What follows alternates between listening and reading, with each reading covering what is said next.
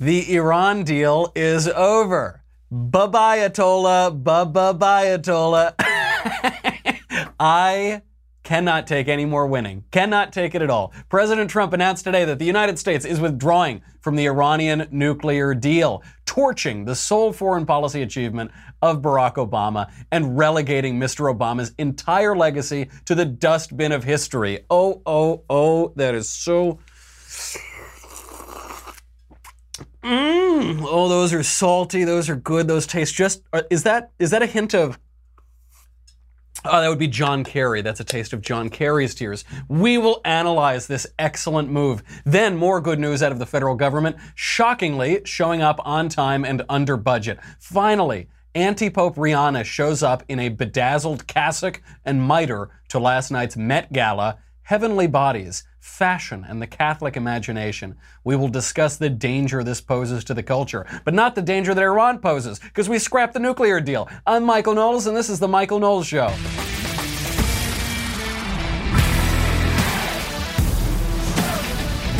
What a day, what a day. There is so much I can't even, I'm spilling my covfefe all over the place. You can see it in my notes. Before we get to any of that, back in the old administration, I felt like I was losing my hair because I was pulling it out, because it was so terrible. How's that for a segue, Senya? Is that good? But now I don't have to worry about that because of a wonderful sponsor, Keeps. We have Keeps. Keeps is designed for guys who want to stop hair loss with their scientific and affordable approach managed entirely on Keeps.com. Keeps is the easiest way to stop hair loss before it's too late. Does it really work? There are a ton of products that promise to do everything for you. Does it really work? Yes, this one does really work. Keeps offers the only 2 FDA-approved hair loss products, clinically proven to keep the hair you have. No BS, just science. Is it safe? Oh, is it safe? It's safer than our entire world is going to be after today. It is completely safe. There are generic versions of medications that have been around for a long time, but now these are way, way cheaper and easier to get. So maybe you've noticed this happens over time, a little less hair than you used to have. Most people don't know this, but hair loss begins in your late 20s and 30s for most guys. It happens much earlier than you think, and it's really easy to stop. So you can... the majority of men start to lose their hair at that time. And if you just stop it, if you take the simple, inexpensive steps that you need to take, you can stop that and keep looking good into the future. I am not exactly an Adonis of a man, Ben hasn't paid me in months, but I've always had a nice poofy head of hair, and that's always helped me out with the ladies, so you should do that too. Keeps for 5 minutes and just $1 a day, you will never have to worry about hair loss again. Getting started is easy. Sign up takes less than 5 minutes. You answer a few questions, snap a few photos. A licensed doctor remotely reviews your info, recommends the right treatment for you, all without ever leaving your couch. Keeps is just $10 to $35 per month. That is less than $1 a day on average. Plus now you get your first month for free. Don't say I never did nothing for you. One hell of a deal for getting to keep your hair. There's no reason to put it off any longer. Stop hair loss today the easy way with Keeps. To start your first month of treatment for free, go to keeps.com/covfefe, C-O-V-F-E-F-E on this very covfefe day. KEEPS.com/covfefe, C-O-V-F-E-F-E. That is a free month of treatment. Keeps.com/covfefe. Keeps, hair today, hair tomorrow. The Iran deal is over. Here is President Trump's announcement. My fellow Americans, today I want to update the world on our efforts to prevent Iran from acquiring a nuclear weapon. The Iranian regime is the leading state sponsor of terror.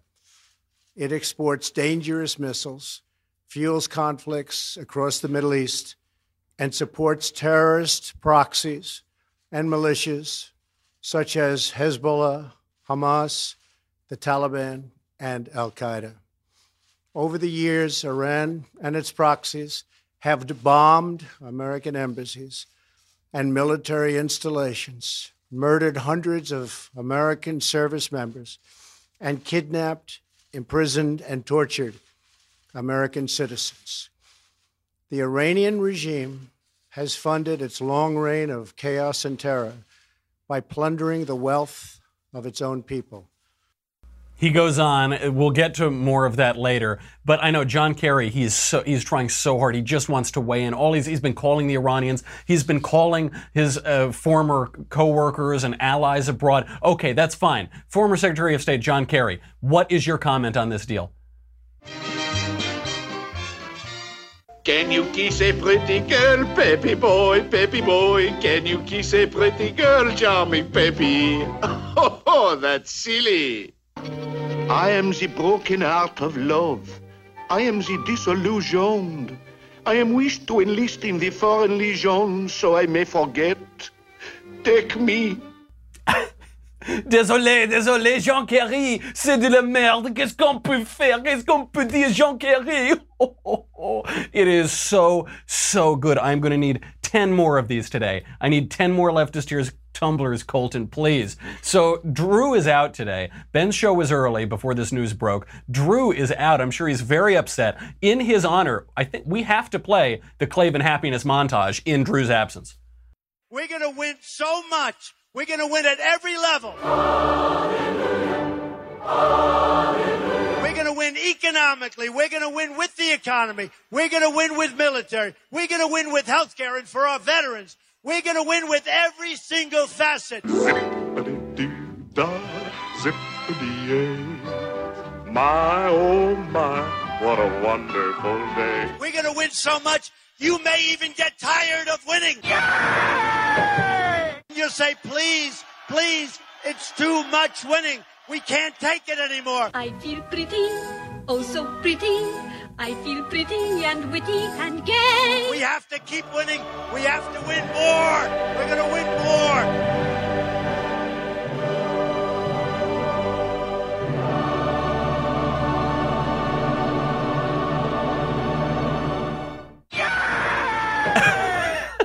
That's for you, Drew. Drew is on vacation. It's a Klavanless week, but it turned out to be a pretty good Klavanless week. So in your absence, you know, I never listen to Pod Save America because I value the cognitive faculties that I have. But today I'm probably going to have to make an exception because it's all those old Obama pod bros. It's all the like 16-year-olds that used to work in the Obama White House and destroyed our country. They're the ones who do Pod Save America. And oh man, I'm gonna just bring my tumblers to the iPod today and just pour them right into. I'm gonna have to obviously bring in a MAGA hat for Ben tomorrow. I haven't broken that one out for him in a while, but gonna have to bring it in. Maybe I'll just buy him his own. I'll just pass him out to everyone here at the Daily Wire. This is so, so good. I might sprout a John Bolton mustache just to celebrate. I might will it in just all the Covfefe forces in me to pop out a John Bolton mustache. The Iran deal was terrible. It was terrible. Don't believe what the lefties tell you on Twitter today. It was terrible practically, and it was terrible symbolically. It was terrible practically because it paved the way for Iran to have a nuclear weapon. And it was just so weak. We just gave them a bunch of money. That's basically what the deal. I'll explain the intricacies of the deal in a little bit. It was also terrible symbolically because it was the United States just bending over to Iran. After we said for years and years, you're not going to get a bomb. You can't do this. Don't do this. We'll have a red line. Don't, wah, wah, wah. And then we just bent over and gave them all this money and bowed down. So, oh, yes, here, take whatever you want. Yo, it's okay. Just don't build a bomb for the next 15 minutes and then you can build a bomb. That's not what we get now. What Donald Trump said today, President Trump, in his announcement, is that the United States no longer makes empty threats. What a relief. What a relief. The entire Obama age was, oh, you better not do this. You better not. Although I'm going to write you a strongly worded letter. I'm going to say, hey, boo-boo. Can we all just admit, finally, that Donald Trump is a way, way better president than basically anybody thought he would be? Can we all finally admit that? I bet right now, the last anti-Trump conservative is somewhere in the oak-paneled study of the Weekly Standard or somewhere, and he's saying, yeah, sure, but does Trump read Baudelaire? Does he? He is doing so well. Now, you might be wondering, how can Donald Trump just scrap the Iran deal? Doesn't he have to go through Congress or the Senate or, I don't know, anybody? Doesn't he have to ask this person or that person? No, he doesn't. He can just scrap it. And do you know why he can scrap it? Because it's not a treaty. Now, why isn't it a treaty? I thought it was a treaty. Doesn't it sound like a treaty? It's an international agreement between the United States and another country on pretty important matters, matters of national security. There are other would-be signatories to this non-treaty treaty. But there's a beautiful irony here. There is a beautiful irony. This gets to the Obama rule. The current Secretary of State, Mike Pompeo, then a congressman from Kansas in 2015 when the Iran deal was inked, or not quite inked, he hated the Iran deal, and he was one of its biggest critics. The State Department wrote to Pompeo, the current Secretary of State in 2015, and said, the Joint Comprehensive Plan of Action, that's the Iran deal, the Joint Comprehensive Plan of Action is not a treaty or an executive agreement and is not a signed document. So what is it? If it's not a treaty, it's not an executive agreement, it's not a signed document. The reason for that is that it could never get through the Senate. Barack Obama couldn't build consensus even within his own party. He certainly couldn't get an international treaty like that where we just surrender and say Iran build a nuke in 15 minutes. He certainly couldn't get that signed. So they did everything they could to avoid having any oversight from the people, any oversight from our elected representatives on the Iran deal. Now, we should have seen this coming a little while ago. Some people did see it coming. When Donald Trump named Pompeo to be Secretary of State, that was a signal from the White House that this would happen. He was a major Iran deal critic. Apparently, his predecessor, Rex Tillerson, was a little more open to the Iran deal. He wasn't as harsh a critic of it. So when that shift happened, when you brought in Ambassador John Bolton to be the National Security Advisor, one of the great critics of the Iran deal, and of Iran generally as the threat to the world order, when you brought him in, you had to think, I bet this deal isn't very long for this world.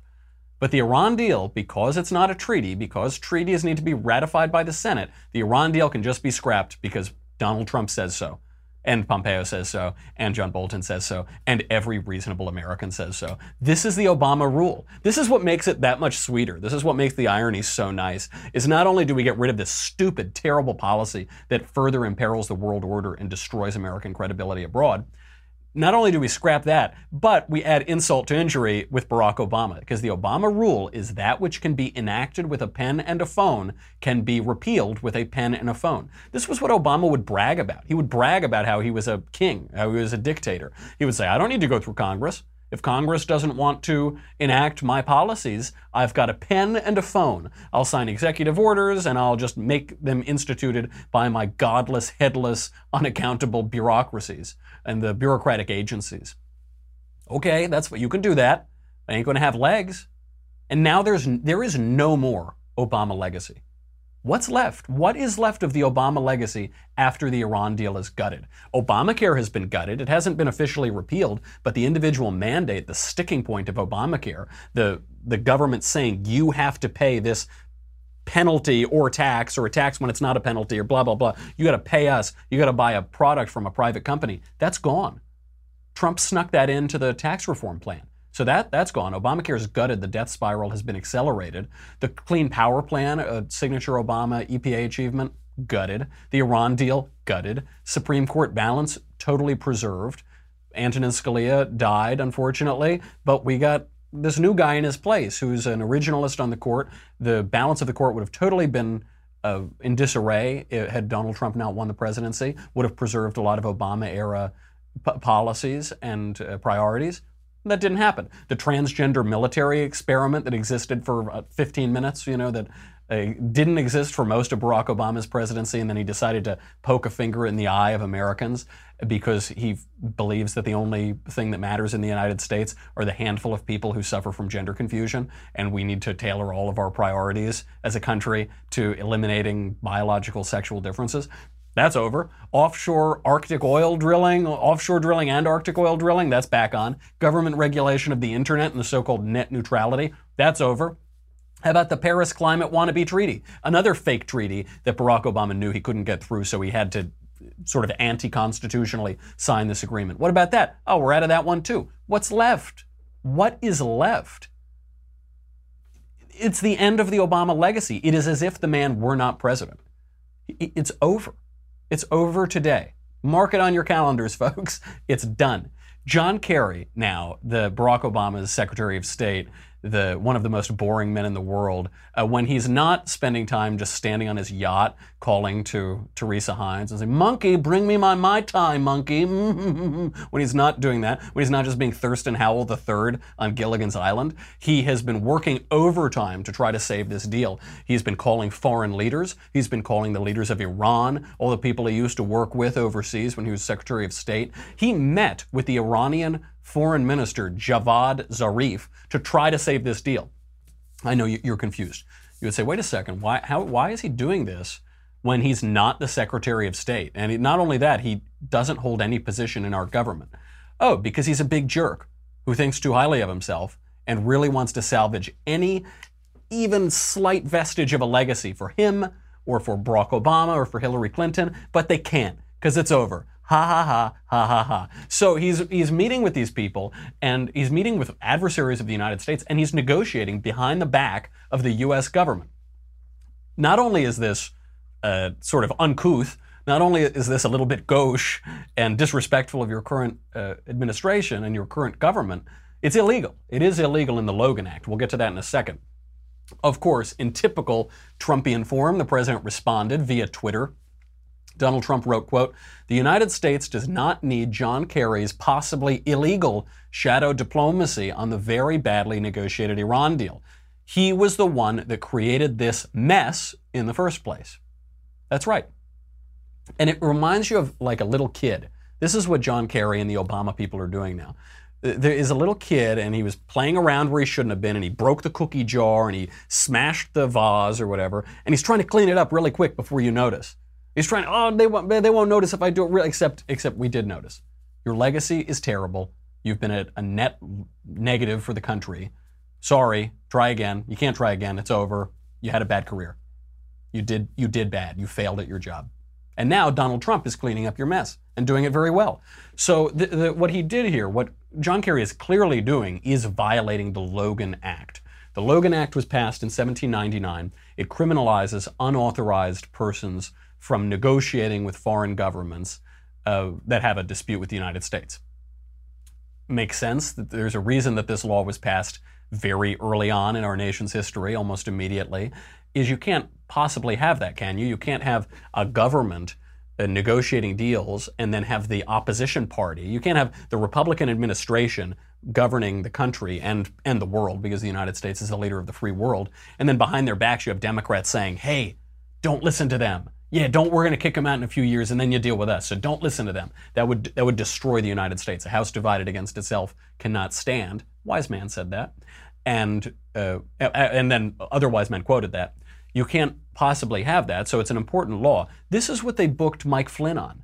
This is how they got former Trump National Security Advisor for also about 15 minutes, Mike Flynn. They got him on the Logan Act because the incoming National Security Advisor talked with his counterparts overseas during the transition. A perfectly normal practice. They decided to go after him on the Logan Act and try to get him on this. What John Kerry is doing right now, up until 2 hours ago, is way, way worse than anything Mike Flynn did with regard to the Logan Act. The trouble here, of course, is that no one has ever been convicted of violating the Logan Act since it was passed in 1799. So partisans always use this as a threat. They always say, I've done it too, it's a good little thing to point out because it is a good law, so you actually do need to watch out for it, but no one's actually going to get prosecuted for it.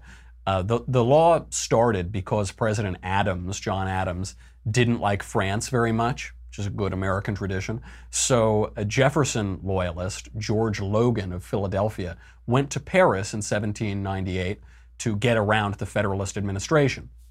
You had the Federalist, Adams. You had the Anti-Federalists, led by Jefferson. And the Anti-Federalists sent some people to Paris and said, don't negotiate with the Federalists. That's not good. I totally understand why that law was passed. As a matter of politics, we probably don't want to prosecute people for it. It would just get pretty messy if you have your political opponents talking with people overseas and you start throwing your political opponents in jail. It just doesn't look good, even if they deserve it. Even if they're Hillary Clinton, frankly, it's not a great look to throw your political opponents in jail, no matter how criminal they are and how much they deserve it. So I suppose it's a good thing we don't prosecute people for this, but important to keep in mind because John Kerry is violating this. It is an important law. It is really horrible what he's doing. It's very disrespectful. It's very anti-American. But hey, we're talking about John Kerry. We're talking about John Kerry, who just speaks in French on his yacht to little monkey. Monkey, hello, bring me my Tom Collins. So not just John Kerry is upset about this. Barack Obama's flacks, the people who were 14 years old when they worked in the White House, now they're 16 years old. They're also very, very sad. This one came out, I believe, from Ben Rhodes.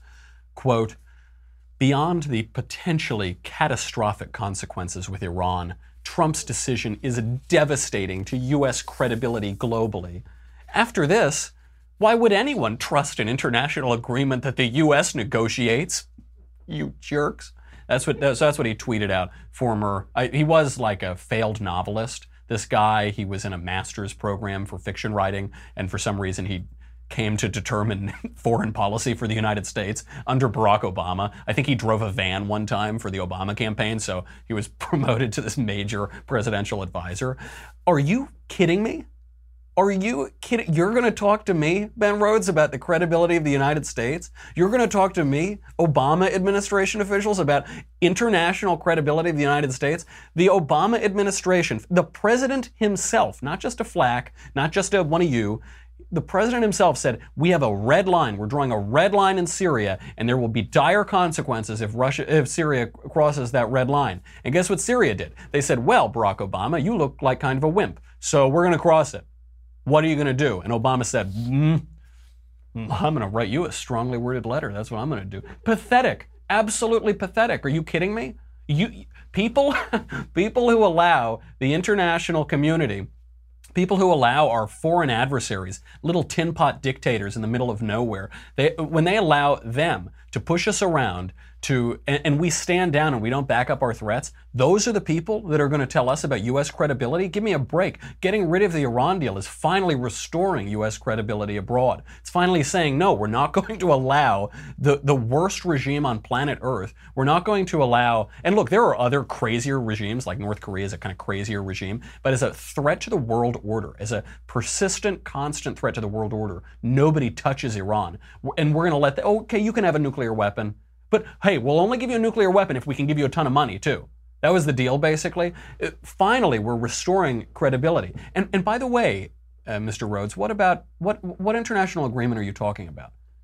Why would they get into an international agreement with the United States? I thought this wasn't an international agreement. I thought this wasn't a binding agreement. I thought this wasn't a treaty. I thought this wasn't an executive agreement. It's just a thing, right? It's because that's the way the Obama administration sold it, because their actions were patently anti-constitutional. You can't have it both ways. You cannot have it both ways. It can't be a binding treaty that the United States committed itself to when it's convenient for the Obama people, and then, just a thing that nobody actually had to sign because we don't want to go through the Senate on the other hand. You can't have it both ways. Another Obama flack, Dan Pfeiffer, tweeted, quote, pulling out of the Iran deal will make all the Trumpists feel good, but what is the plan now to contain the Iranian nuclear threat, huh? It doesn't seem like anyone in the White House has even thought past today's event.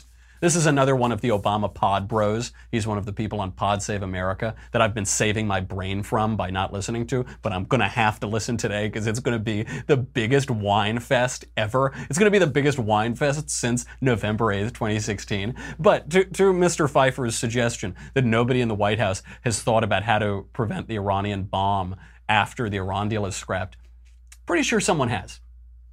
If memory serves correctly, the National Security Advisor to President Trump, John Bolton, published, while the Iran deal was being finalized, while all people of good sense were protesting this stupid deal, he published an op-ed in the New York Times titled, "To Stop Iran's Bomb, Bomb Iran." Seems like someone's thought of it. Doesn't sound like a bad idea either. And by the way, that was the headline that was written. It's a good piece. It's a more nuanced piece, just like all things with John Bolton. The headline always sounds crazy, and then you actually read anything about it and you realize this is an extremely nuanced thinker who knows much more than you do about these topics that people spout off on. But To stop Iran's bomb Iran is an important statement because it doesn't mean that we're going to launch a massive war with Iran. It doesn't mean that we're going to invade Iran. It doesn't even quite mean that we're going to bomb Iran necessarily. What it means is that we're not going to appease Iran, and we're going to have the credible threat of violence against them if they continue to threaten the world order. And this is to ensure world peace.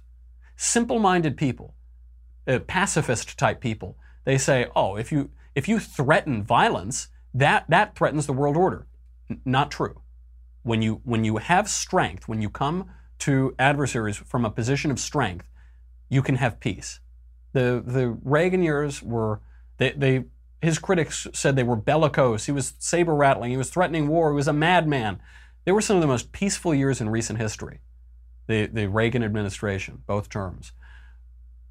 Peace, when you come to an adversary and you say, I'm not going to fight, I don't want to fight, please don't make me fight, that creates chaos, that creates war. You have peace through strength, and you have chaos and war through appeasement.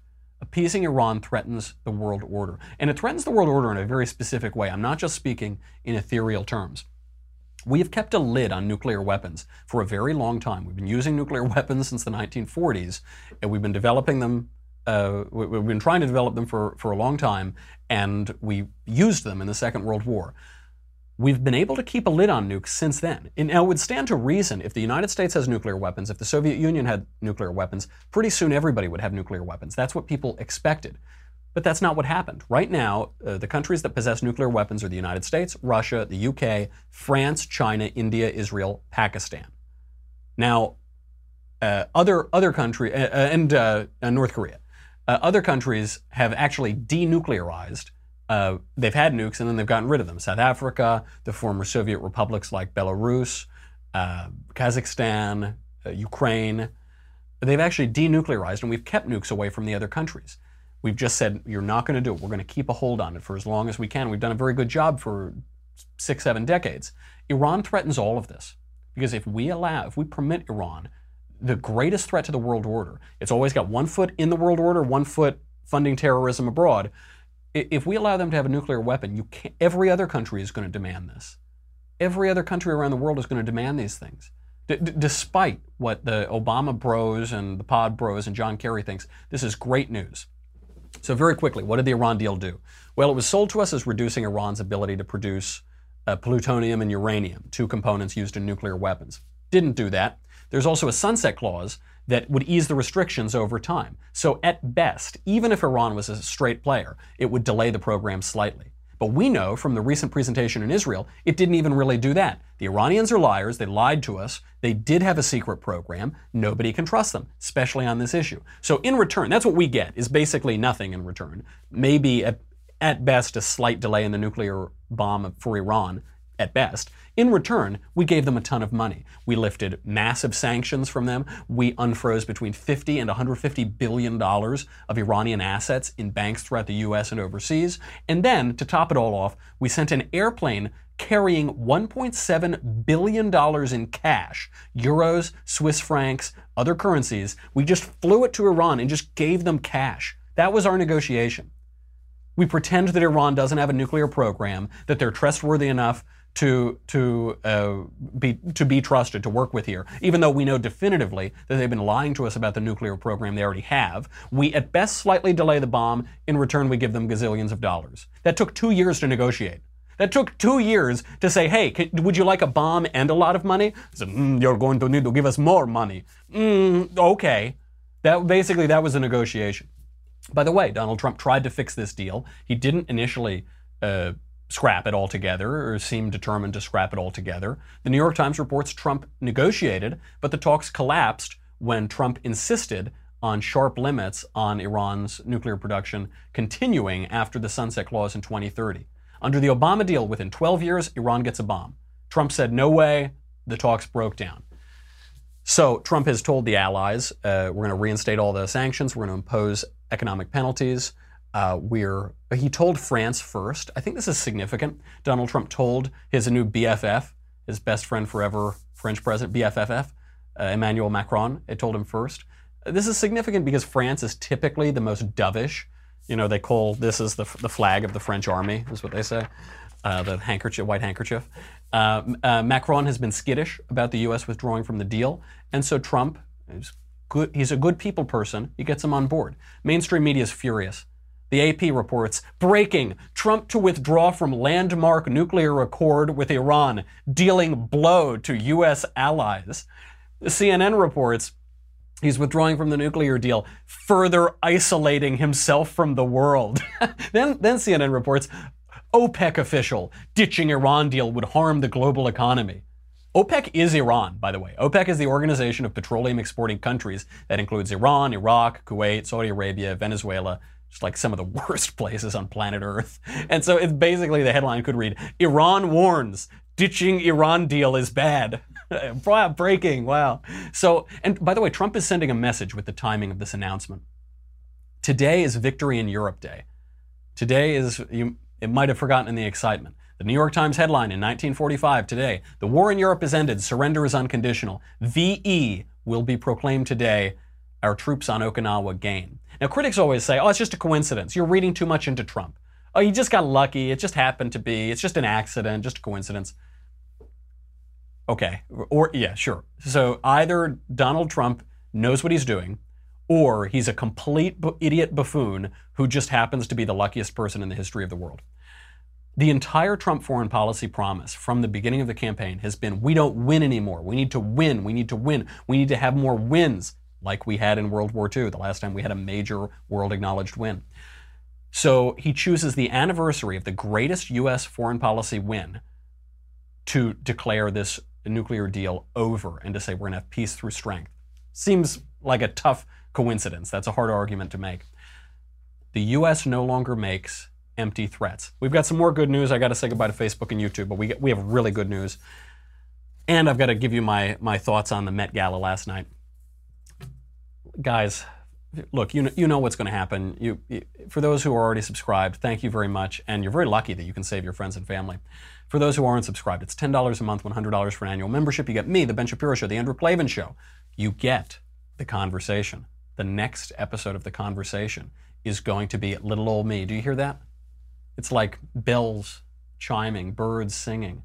The next episode of The Conversation, featuring me, Little Old Michael Knowles, Tuesday, May 15th, at 5:30 Eastern, 2:30 Pacific. I will take all your questions and ease your anxiety by answering live on air. Every query that has burned in your hearts will be resolved. Best of all, it's an extra hour-long dose of, you guessed it, little old me. That's all that anyone can ask for, except for Ben. That's the opposite of what Ben can ask for. Plus, Alicia Krause will be there too. She's a very sweet girl. This month's episode will stream live on Daily Wire's YouTube and Facebook pages. It will be free for everyone to watch. Only subscribers can ask questions. To ask a question as a subscriber, log into our website, dailywire.com, head over to the conversation page to watch the live stream. After that, just start typing in the Daily Wire chat box. I will answer the questions as they come in for an entire hour. Subscribe to get your questions answered by little old me, Michael Knowles, on Tuesday, May 15th, 5:30 Eastern, 2:30 Pacific. Join the conversation.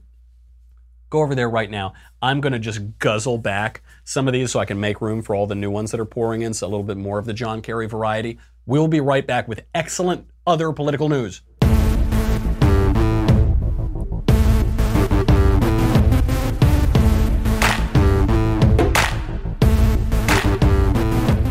It's too much today. I can't, how am I supposed to go through all of these leftist tears and I'm going to be drowning? Okay.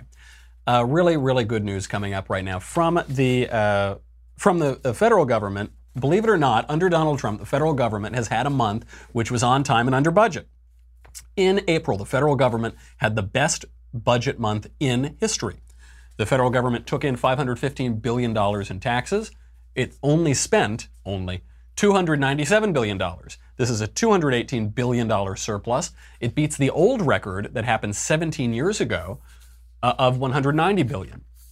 You always hear they talk about the great budget surpluses. That's what they're talking about. They're talking about 2001. We just beat it. We just beat it. The surplus surprised CBO analysts. The CBO analysts predicted a lower receipts to the government. And this, they said, is the result of a stronger than expected economic growth. Listen to that language. Surprised. It surprised the analysts. It's stronger than expected. I don't think it's stronger than expected. It's just stronger than you expected. And these analysts, these experts keep telling us, well, we all expected this. It's unexpected growth. It's unexpected this. No. You are not expecting it because you're not seeing what's going on. Because you're still living in fantasy land, 99% certainty Hillary Clinton's going to win the election. Trump isn't going to appoint an originalist. Trump isn't going to pull out a Paris climate accord. Trump isn't going to rip up the Iranian nuclear deal. Trump isn't going to lower taxes. That's the world. So everything is unexpected to you. But it ain't unexpected if you're just mainlining Covfefe every day, and that's what's going on here. So on that, it's on time, it's under budget. This reminds me of a favorite clip of mine of Donald Trump from 13 years ago. Understand a residential luxury building is far more complex than an open floor office building to build. It's much more. You have many more bathrooms, you have many more kitchens, you have many more rooms. It's more complex. Office building is essentially open space with subdividers. So I looked at it and I added up some of my costs. And for Trump World Tower across the street, built not long ago, I spent approximately $258 a foot. It's tallest residential building in the world. $258.32 a foot. I have 871,000 feet. It costs $225 million to build. So you hear this, it goes on. Trump keeps talking like this. A lot of people are surprised when they see that clip because it's Donald Trump speaking with technical expertise on something. We usually hear, because he's talking about so many things, the Iran deal, tax reform, Obamacare, this, that, the other thing. And so he speaks in these broad terms, just like all presidents do. They have to speak in broad terms because they can't nail down to the minute details on every single thing. We know that building buildings is something on which Donald Trump has technical knowledge, technical expertise. So he says, oh yeah, he was being called to testify before Congress. I think Tom Coburn was who was interviewing him. And he said the UN building renovations were going way over budget, taking way too long. And Trump said, oh yeah, I'd pay $200 a square foot. I'd do this, On tangible things, Donald Trump is great. He really is expert when it comes to tangible things that you can put your hands around. And that's why Donald Trump, even if he lacks precise, technical, wonkish knowledge of certain areas of public policy or economic policy or foreign policy or whatever, on issues where there's a gut reaction, his gut seems to be in the right place. On the Iran deal actually isn't that complicated because it was such a terrible deal. But maybe he doesn't know the minutia of this bank account had to be frozen and this because of blah, blah, blah, blah. But he just could tell this is a bad deal. We're giving Iran money. We're allowing them to have a nuclear weapon over time. Bad deal. And then they can sort it out there. Those tangible sort of things. You say, oh yeah. Do you think we should just give our adversaries the greatest threat to the world order on planet Earth? Should we just give them a bunch of money and nuclear weapons? They say, no, it's a bad deal. I don't know a lot about Iran. Sounds like a bad deal. So you see this again and again. And the mainstream media, they're furious. They've turned up the attacks on Donald Trump over the past few months. According to a new Media Research Center study, gotta love the Media Research Center, Brent Bozell. They do excellent work. 91% of Trump coverage on major networks has been negative. Specifically, of the evaluative comments, 90% negative. 39% of TV network news coverage of Donald Trump has focused on the scandals, the porn star and the whatever other stuff they're going to gin up, the fake dossier, whatever. 16%, an additional 16% of coverage, was on the scandals of Trump administration officials. So some guy buys an expensive table for his office. That's major network news all night. Only 45% of TV network coverage was devoted to actual issues, actual policy issues. That is an insane number. 55% was just on frivolous scandal nonsense. 45%, the minority of time, was spent on actual policy issues. Total ginned up, tawdry reality TV scandals. That's the news. That's the news for you. I'm a banana. Facts first. Democracy dies. I'm the facts news. Nonsense. They're tabloid trash. Incredibly, though, this is the incredible thing. Trump's job approval rating actually rose over this period of time. It rose from 37% in mid-December to 43% at the end of April. And that's not just selectively picking polls that are nice to Donald Trump. That is broadly reflected across all public polling. Now, why is this? Well, we've paid our taxes, so all that scaremongering nonsense about tax reform, that's over. And why else? Because we see the country's doing well. You can just sense it. You can just feel it. You can see, oh, Johnny's not laid off. Oh, okay, this is kind of nice. Maybe my wages are increasing. We know that wages are increasing. Ooh, that's good. That hasn't happened in a while. Additionally, public perception of the direction of the country is at a 10-year high. Even CNN admits this. This is the greatest sign of the apocalypse. Some people are saying Donald Trump's a good president. That's a sign of the apocalypse. Maybe. CNN is admitting the truth about a Republican. That is truly the sign of the apocalypse. 57% of Americans, the majority of Americans, now say things are going well. That's up from 49% in February. That's a change in just a few months. This is the largest proportion of people in America who say things are going well and the direction of the country is in the right place since January 2007, since the Bush administration, since the beginning of the last year of the Bush administration, since before the financial crisis, since before that awful nightmare of the Barack Obama administration. This is the largest proportion of Americans who say the country's going in the right direction, which means that all of the Obama administration was the country going in the wrong direction. There's even a surge of approval among Democrats. 40% of Democrats now say the country is doing well. 40%. That number was 25% in February. That is a 37.5% surge in the number of Democrats who thought the country was doing well in February, as I think so now, just a few months later. Trump's daily approval rating from Rasmussen, the only polling firm that still does daily approval, is between 47 and 51%. Excellent numbers. CNN shows that those who approve of Donald Trump, this is a pretty interesting fact of this survey, those who approve of Donald Trump overwhelmingly cite policy for their positive view. The majority of those who disapprove of Donald Trump cite his personality or his body language or his tweets or whatever. The people who approve of Trump say, hey, look, all the things that matter, they're going great. The people who still disapprove of Trump, for now, they cite ephemeral nonsense.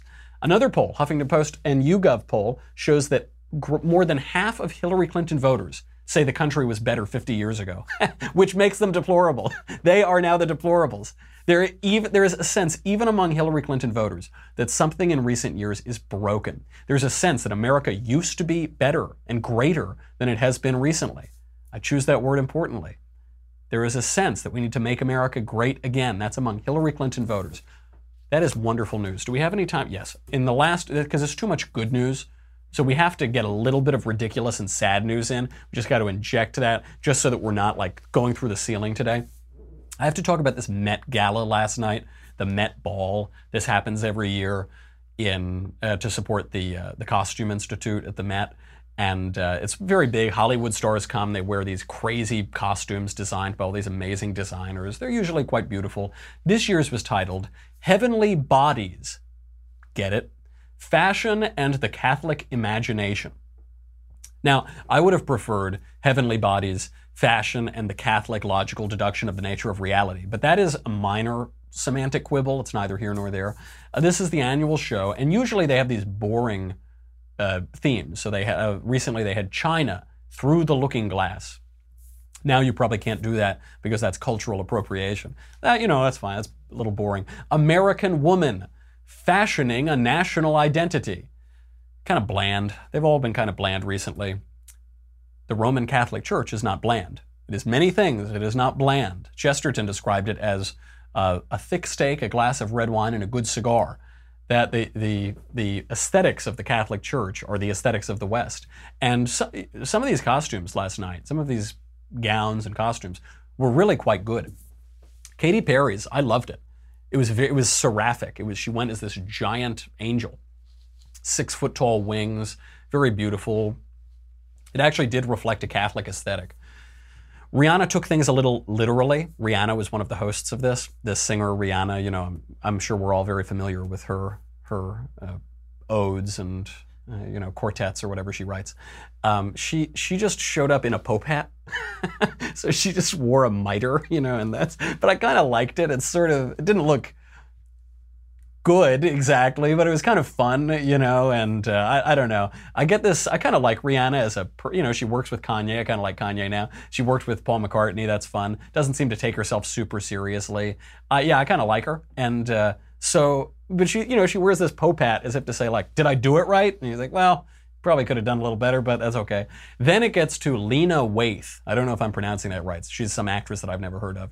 And she decided that her response to the Catholic Church is she's going to wear a rainbow flag cape, you know, because she's a lesbian, I guess, and that's her. But yeah, now you could say that she was evoking Joseph's coat of many colors.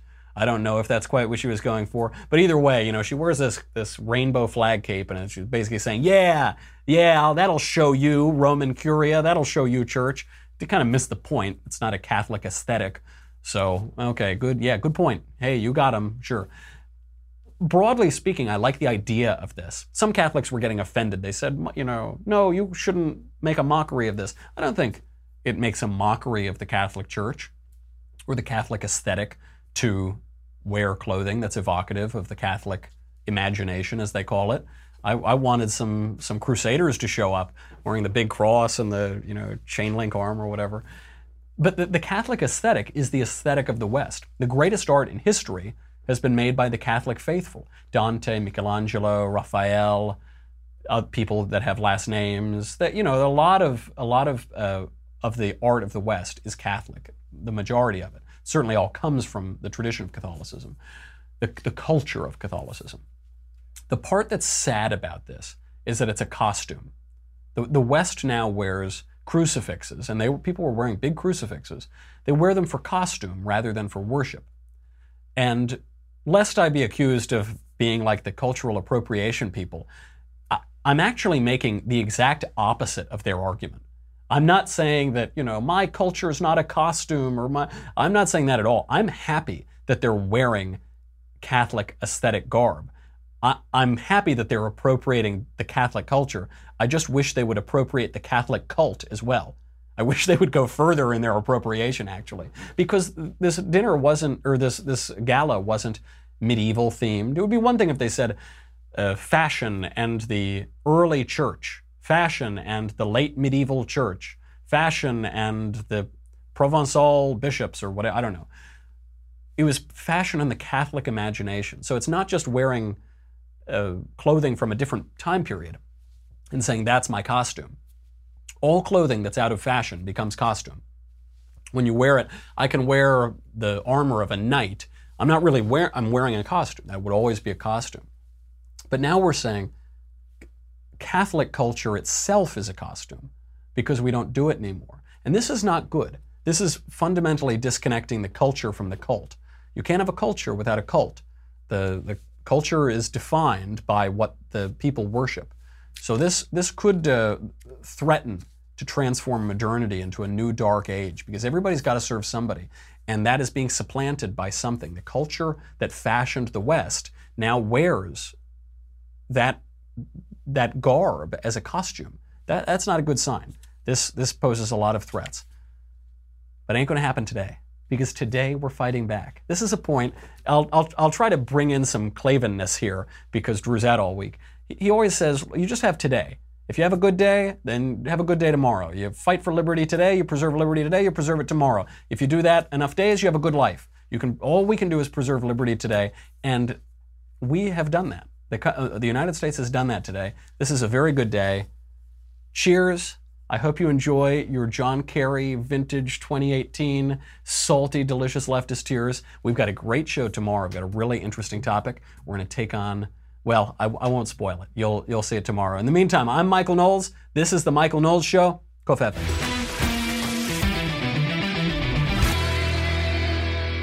The Michael Knowles Show is produced by Senia Villarreal. Executive producer, Jeremy Boring. Senior producer, Jonathan Hay. Our supervising producer, Mathis Glover. And our technical producer is Austin Stevens.